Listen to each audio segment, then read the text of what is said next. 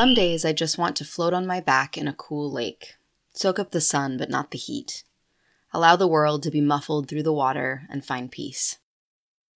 Welcome to the Nature of Phenology, where we share the cycles and seasons of the outdoors.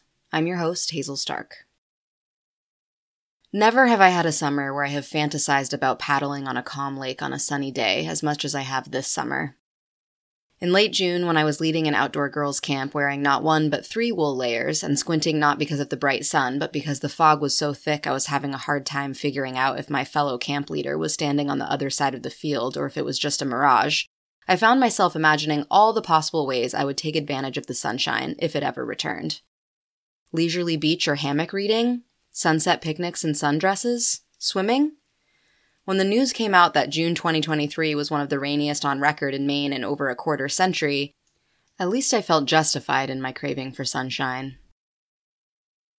And one of the things I was really missing was a slow paddle on a quiet lake, listening to the low call of a bullfrog, the buzzing flutter of dragonfly wings, and seeing the leathery, floating leaves and beautiful flowers of a water lily.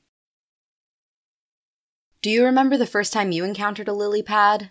Was it in real life or in a cartoon that featured a frog sitting on one? I can't remember myself, but I do know that when I hear lily pad, I think frog sitting on one. Which is odd because I know for sure that I've never actually seen a frog sitting on a lily pad. Dragonflies, damselflies, and spiders, yes, but definitely never a frog. Though evidently frogs do indeed rest on lily pads on occasion. That's a bucket list nature sighting for me.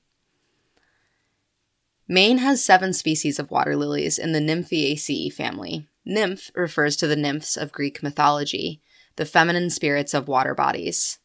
This family of aquatic flowering plants includes about 70 species around the world. They are characterized by having large floating leaves and flowers attached by long stems through freshwater ponds and lakes to rhizomes that are rooted in the soft soil below. These fleshy rhizomes store nutrients and spread horizontally in the lake bed. Arguably Maine's most captivating water lily, the fragrant water lily, Nymphaea odorata, has several layers of white or sometimes pink petals. The outermost ones forming the base of the flower can be up to 4 inches long. Each subsequent layer of petals leading towards the center of the flower has petals shorter than the last.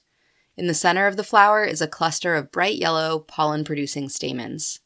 Look for these flowers to be open in the cooler parts of the day, morning and evening. They close during the hottest afternoon hours. The round, leathery, floating leaves can be up to 10 inches wide with a triangular notch that appears to have been cut out. In addition to creating ideal resting places for insects and frogs, these lily pads offer ideal hiding places for fish and other aquatic critters below. The shade they create also keeps the water from getting too warm during the hottest parts of summer. Their fleshy rhizomes are an important wildlife food, especially for water-loving mammals like muskrat, beavers, and moose.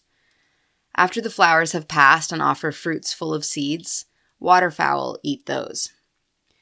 Water lilies can even sequester heavy metals from the aquatic ecosystems where they grow. Food, beauty, shade, pollution control, and resting places. What an impressive list of offerings from this lovely group of plants. So the next time you're exploring a quiet lake or pond with water less than 8 feet deep during the morning or evening, you can be on the lookout for a blooming water lily. Can you spot anyone resting on a floating leaf or a pollinator inside the flower? Perhaps you could do as many nice things for your local ecosystem today as that water lily does every day. You can download this episode and find a link to the transcript, photos, information about podcasting, and more by visiting archives.weru.org. You can also reach out to us to suggest a topic for a future episode. Thanks for listening, and please join us next week for another dive into the nature of phenology.